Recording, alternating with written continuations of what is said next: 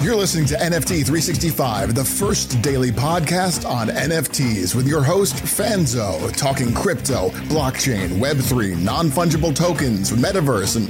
What the is a non-fungible token? We'll get to that.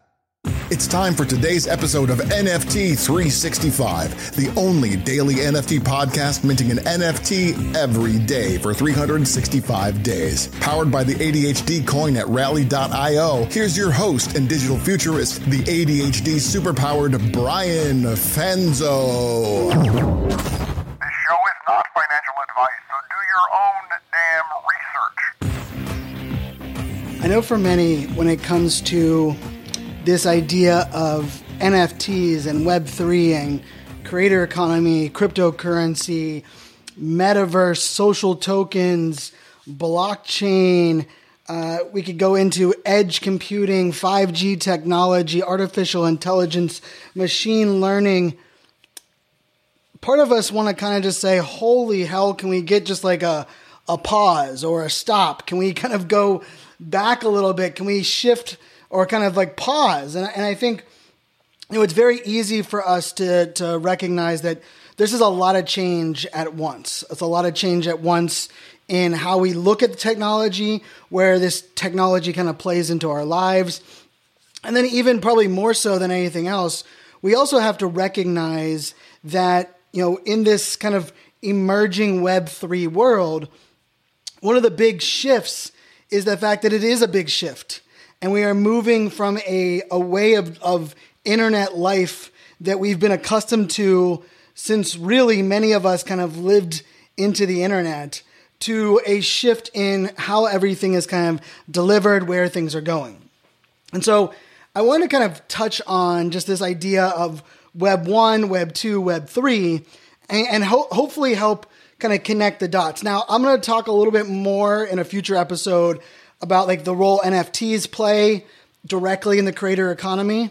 I'm going to also talk a little bit more about kind of the breakdown of some of the schematics of what all of this means in the bigger picture. But really what we have to think about in like the Web 1 arena of where we were to where we are now, and kind of how that all kind of comes together. If you think about it this way, Web 1, which was kind of like 1989 to 2005, was really this idea of we create something online or someone builds something online and we consume it, right? So it was very much of a passive experience. Like the users went there and just read. So it was more of a read-only type experience. Web 2, which kind of emerged in the late 1990s, 1999, was really focused on this idea of creation of content, the ability to us to have social interaction, which is that like read, write back and forth, and also like user-generated content, right? So the fact that we, as users of the internet, were also now adding to the content of the internet. And that opened up many doors. And one could argue it opened up just as many good as it opened up just as many bad.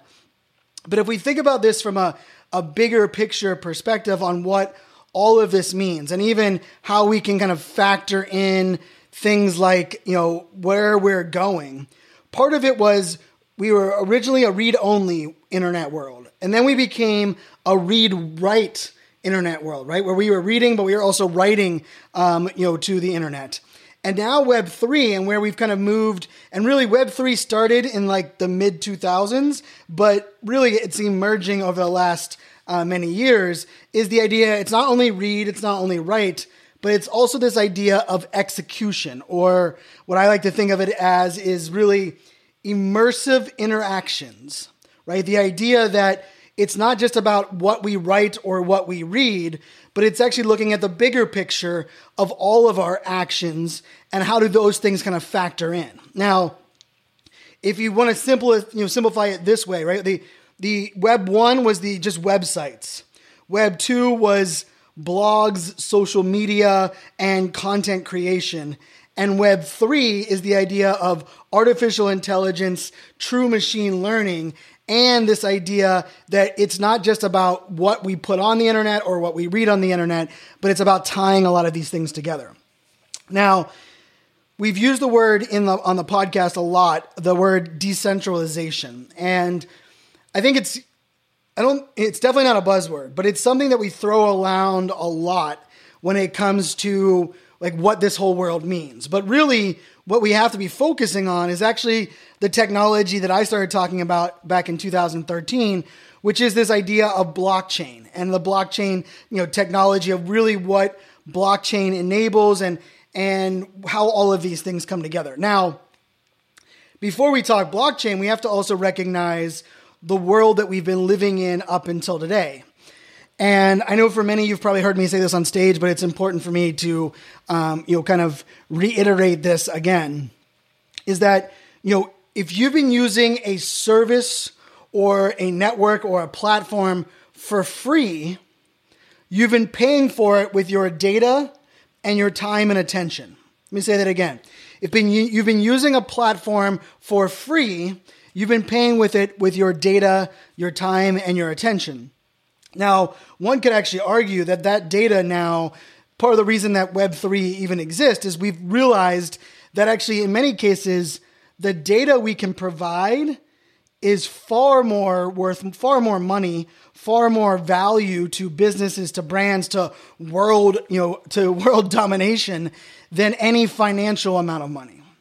And what I mean by that is, if we think about it from a marketing or advertising perspective, the fact that we give up our data on what we like, what we do, what we interact, what we don't like, what we consume, what we want more of, we're pretty much giving all of this data voluntarily to the secret to service up, with a more direct to consume experience. And let's face it, Facebook ads, the reason Facebook is worth so much money and the reason, Facebook ads have existed in the way they have is because it's the data that has never existed offline before, right? If you were able to supply some of the greatest salespeople in the world to do offline sales and you were able to give them, hey, I'm going to give you all this information about the people. I'm going to only put you in front of the people that are ready to buy and that have all of the qualities that you want. I mean, you would hit it out of the park. And really that's what, we've kind of lived in this world is this Web 2 world where the data that we were providing, the actions that we were taking was providing data for really businesses, brands to monetize, to scale, to grow. Where we're moving towards now is like, wait a second. If our data is that valuable, why are the businesses, the entities, the platforms making all of the money? Why aren't we as the users also able to not only make money or to control the data that we actually, have at our disposal, but why aren't we able to also take advantage of that and leverage that for the things that we want to do? And it's really not like a entrepreneur versus like enterprise play. It's more of like platform versus individual play. And so one of the big pieces of this is the idea that, my background being in cybersecurity for 9 years, I've always played in this line where I never looked at privacy as something that really existed anymore. And I know that can be scary for a lot of people, but I've always looked at it as kind of like selective exposure or selective sharing where, it's funny because people will like, Brian, I don't want to put my salary online. I don't want to talk about how much money I make. Yet, let's face it. I mean, between the amount of data that we have at our disposal, the way that we're able to data mine things, we're able to see job postings that are similar to yours. We're able to understand what past contracts, what future contracts are going to be sold for. For the most part, we can figure out a lot of this data, a lot of this information that we've been quote unquote hiding from people, right? Like the idea that's like, I don't want to put my address online because I don't want people to know where I live. Well, for many of us, we remember what a phone book looked like, and we remember the fact that we could pretty much look up anyone anywhere and figure out who they were, what they were about, based on their name. So like a lot of that has shifted. Now, the reason a lot of that has become such a high attention is because when we have easier access to data and information, it gives us as well as those bad actors the ability to leverage that data, that information for both good and for evil, right? And I can't say this enough. There's no technology, no innovation since the beginning of time has ever fixed stupid or stopped bad people from doing bad things. But when we think about this, we have to think about like that balance, right? And part of the beauty of Web3 and where we're moving is this idea that we as individuals will have a lot more control while also being able to live in a more transparent exchange of value, of information, of how we kind of live online. Now, with that also comes this idea of, how do we monetize? How do we get paid for the things, the information, the data that we're sharing, but also how do we know who has what and where all of these things are kind of going? And that's kind of an exciting time for us because now we kind of get to re-examine a lot of the world that we've lived in. Now, with all of that, there also comes this idea with the more data sharing that we enable, we also have to think about it from the sharing of data and information that we are not voluntarily putting out there, right? When we think about data collection in the Web 2 world, it's kind of like, what are those groups called, right? It's not a survey group, but it's a group of people brought together and said, okay, this is our sample size, this is our sample group. We're going to survey them, and because they match a lot of the demographics, we're going to assume based on this group of information that we can determine trends based on what they're voluntarily going to share with us. Well, with the emergence of things like artificial intelligence, machine learning, and then you combine that with, devices in this Internet of Things world where we have, smart speakers and we have, Ring doorbells and we have things like Siri, which Siri is really a Web3 enabled app for all intents and purposes.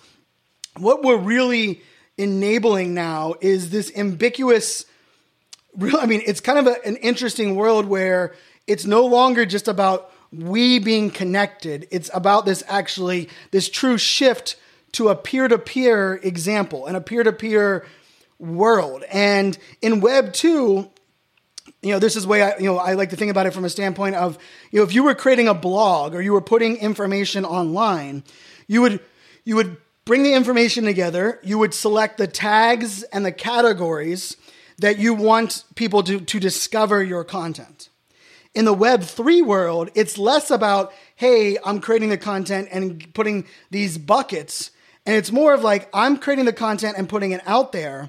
And then thanks to artificial intelligence, machine learning, it's going to decide not only who should find that information or where that information should live, but what does that experience live or look like for each one of those individuals. And, it comes down to a lot of, change in architecture, change in the way that we think about like the different layers and the world that we're living in. Now, Web3 isn't all advantages, but there are definitely some advantages in the idea of data privacy and control.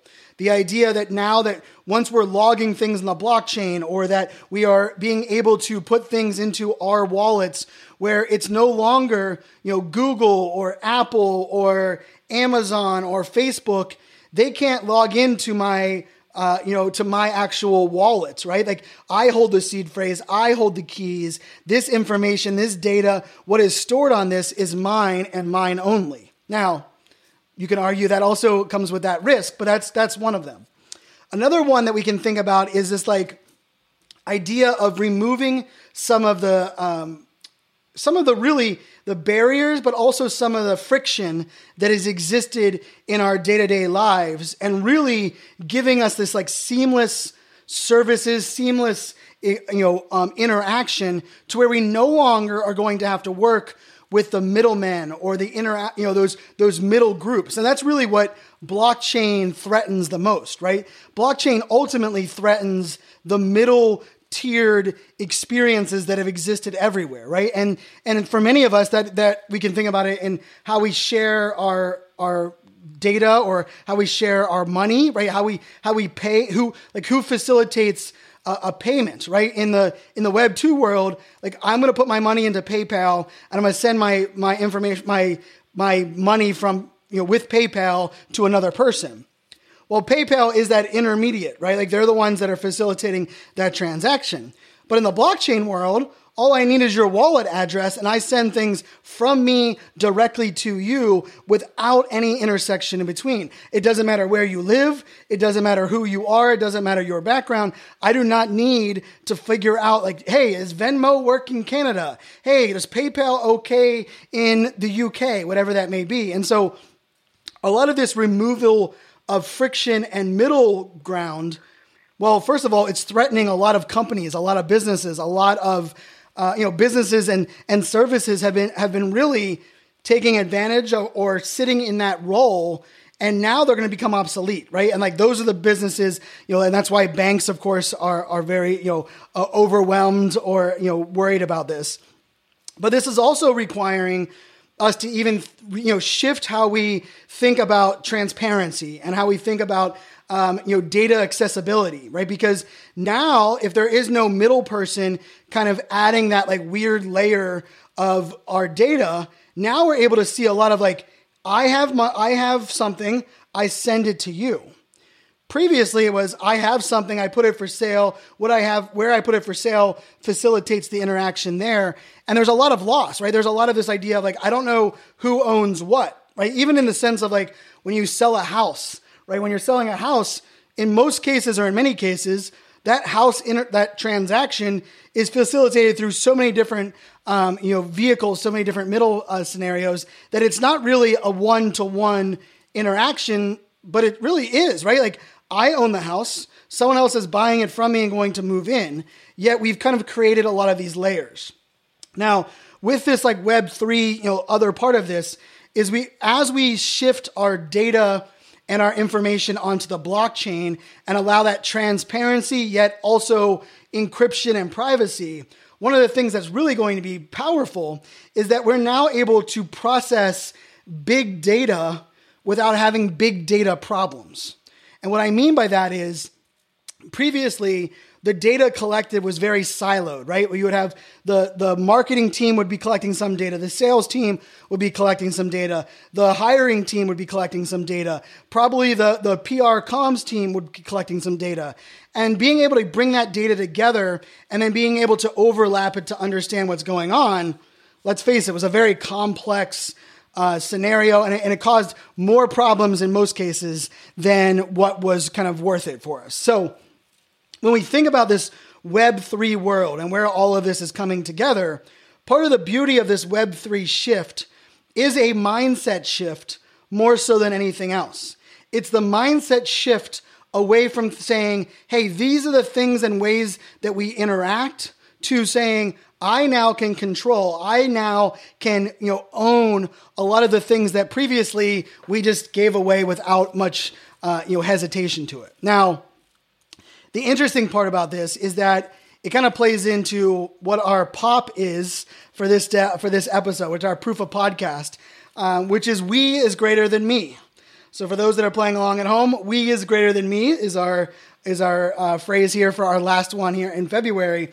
And what I mean by that is I've always said that to be part of a great we, you must first be the best me that you can be, right? It's a very play on words, right? So, and it's very simple, right? Like to be part of a great team, you first have to know what your strengths and weaknesses are and come to the table being the best person that you are so that A, you can share and interact, but B, if you are at your best, it also allows you to consume and know what you need, right? Like I really feel like self-awareness, knowing what you don't know, is actually a superpower that people don't really often tap into.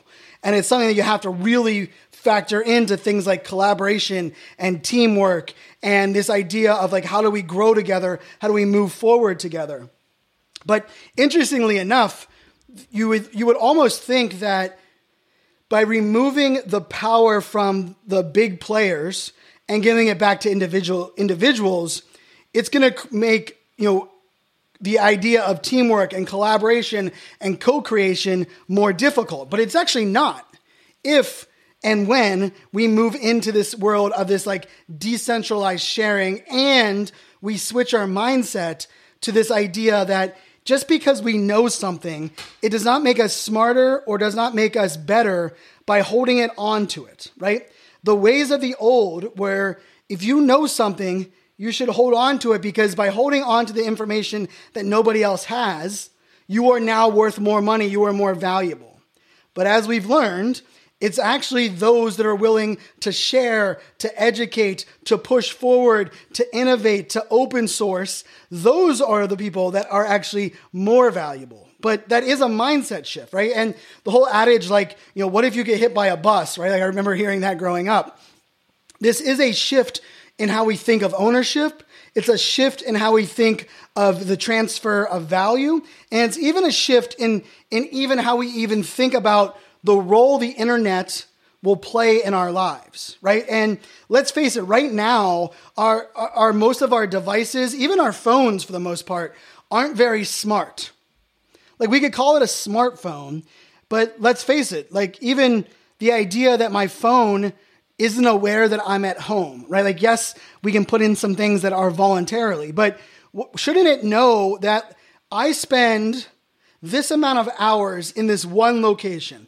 And based on the trends of the average human being, if they spend this amount of time in one location, more than likely that is their physical home, right? Like, that idea of like being able to truly determine things. Like, even like a smart refrigerator, right? Like, the idea right now, like my daughters and I, when we go to the grocery store, I take pictures of the fridge, I take pictures of our cabinet so we know what we have at home, so we don't buy duplicates, and we don't forget to buy ketchup when we only have a little bit of ketchup left. But in this world where 5G technology is going to allow us to be more connected at higher speeds, and the idea that we're going to be able to have true artificial intelligence, shouldn't we actually be able to have our refrigerator connected to our phone, and our refrigerator tells us what is in there, what is, hey, you only have 3 beers left in your 6-pack. Hey, your gallon of milk is down to 2% left of it, and we know based on your milk consumption habits that it's going to last you 1.1 days. Now, that might sound a little, like, not freaky, but, hey, it's a lot of information. But let's face it, we're living in a world where all of this information is there. We have the ability for us to be able to determine a lot of this information. The problem has been where this information lives and how it's shared has really been in this weird centralized world where we can't put all that information in one location. And so the most exciting part about this with Web3, and it connects perfectly into NFTs, is we now are shifting our mindset into this collaboration, community, and co-creation environment. Those are like the 3 C's, right? We have collaboration, community, and co-creation. Now, with those 3 C's, in this world where, hey, we are decentralized, the question now becomes, well, if we are now decentralized and we're holding, we now control our data information, how do we find others that are like us if that information or data is not publicly at brands or platforms' disposals? This is where you insert NFTs, where NFTs, a non-fungible token, gives us the ability to add identity to a decentralized world, right? The idea that this is something that is identifying with me and I am the only one that has it, hence it's non-fungible. But it has that individuality, but it also connects me to a greater community. So when people talk about like NFTs are fake and NFTs are crap and NFTs are just a Ponzi scheme and money making, and yes, right now we are dealing with majority of people that are in NFTs or crypto are in it simply for the money. And hey, we are living in a .com world, not a .org world. I am not one that I need to make money, and that's something that I know. Even with like this podcast, with buying an NFT every single day, it's something that I've had to recognize that if I'm not, adding sponsors to the podcast, if I'm not taking in money, like I'm not gonna be able to deliver the value long term that I want to deliver for all of you that are listening. Now, with that being said, this is where NFTs really shift that narrative, because anyone can launch an NFT, and an NFT can ultimately represent anything and everything, right? And I've talked about this a lot on the podcast, and I'm gonna do a whole episode. Maybe it'll be maybe it'll be tomorrow's episode or the day after's episode, on this idea of, NFTs and the creator economy. But I think it's really important for us to understand Web3 and the blockchain. And then even more so than anything else, I know a lot of people will say, Brian, what we're doing with NFTs, can't that be done with a basic QR code? Or hasn't that always been done with a Facebook group? Or hasn't that always been done with a gym membership when we show up to our gym? Well, yes, in many ways, what we're doing is we're taking a lot of this functionality, a lot of these services, a lot of these goods, a lot of these products that were Web 2 enabled, and we need them to be able to be empowered in a Web 3 world where we take away the control. Rather than the gym membership being controlled by the gym, shouldn't the gym membership, because I'm going to put this out there, right? And this is kind of me on the fly. If a gym existed and everyone decided to no longer go to that gym, would that gym still be in business? I'll answer it for you. No. So therefore, if you think about it, it's the people that are actually using the gym memberships that control and determine the value of that gym. But in the Web 2 world we've lived in, they determine how long our contracts are, what happens if we want to quit the gym early, what happens if we move locations. And let's face it, that power dynamic has been backwards since day one. Shouldn't the fact that I know that by me holding this gym membership, I am contributing to this gym existing. But if I move, shouldn't I be able to sell my gym membership that I paid for, that I actually have that ownership rights to? And so these are the things that we're shifting in Web 3. And so really for those that are okay, Brian, you kind of overwhelmed me. Brian, you talked about a lot of different things. What does this all mean?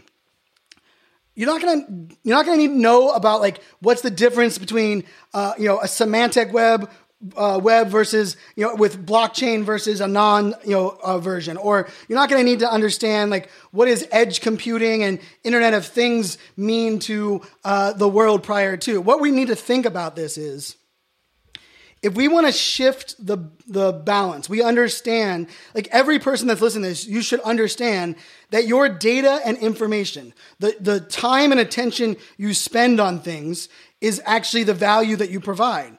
Everything from what TV programs you watch determines if a TV show is renewed for the next year, right? And what music you listen to determines which artists continue to get signed. And we as individuals have always had that control, always been the variable that determines value, yet we've never had the actual ability to control and methodically move that around, right? The idea of a Nelson box, right? Or a Nielsen box on our TV determining which, we've all heard it, right? How did that TV show get canceled? That was my favorite TV show and all my friends loved it.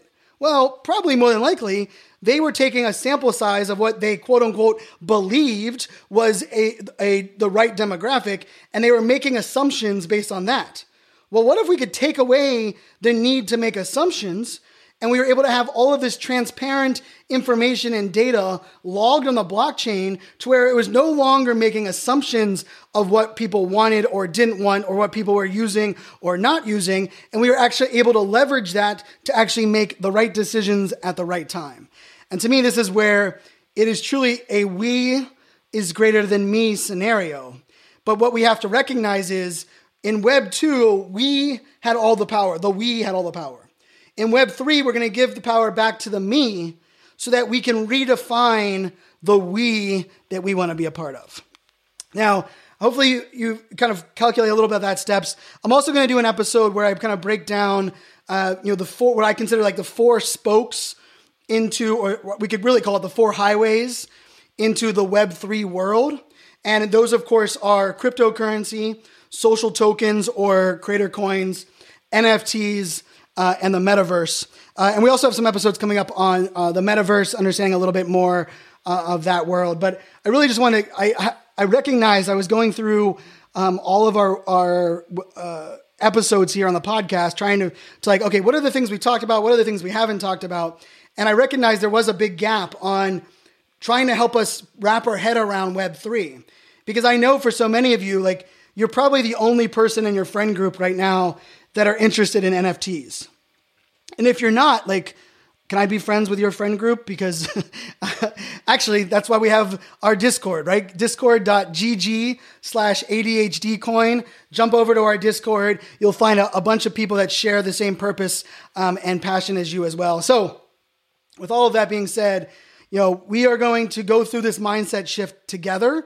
There's not like an easy button. There's not let me upgrade from Web 2 to Web 3. Like there's no like direct, easy way to do that. But it starts with the mindset shift. It starts with understanding what things we now can control and what things we can't control. We must a mindset shift to understand what are the things that we enjoyed in Web 2 that we need to reimagine in Web 3 if we shift that power dynamic, we shift how we share value, and we eliminate borders and barriers to how all of these things interact.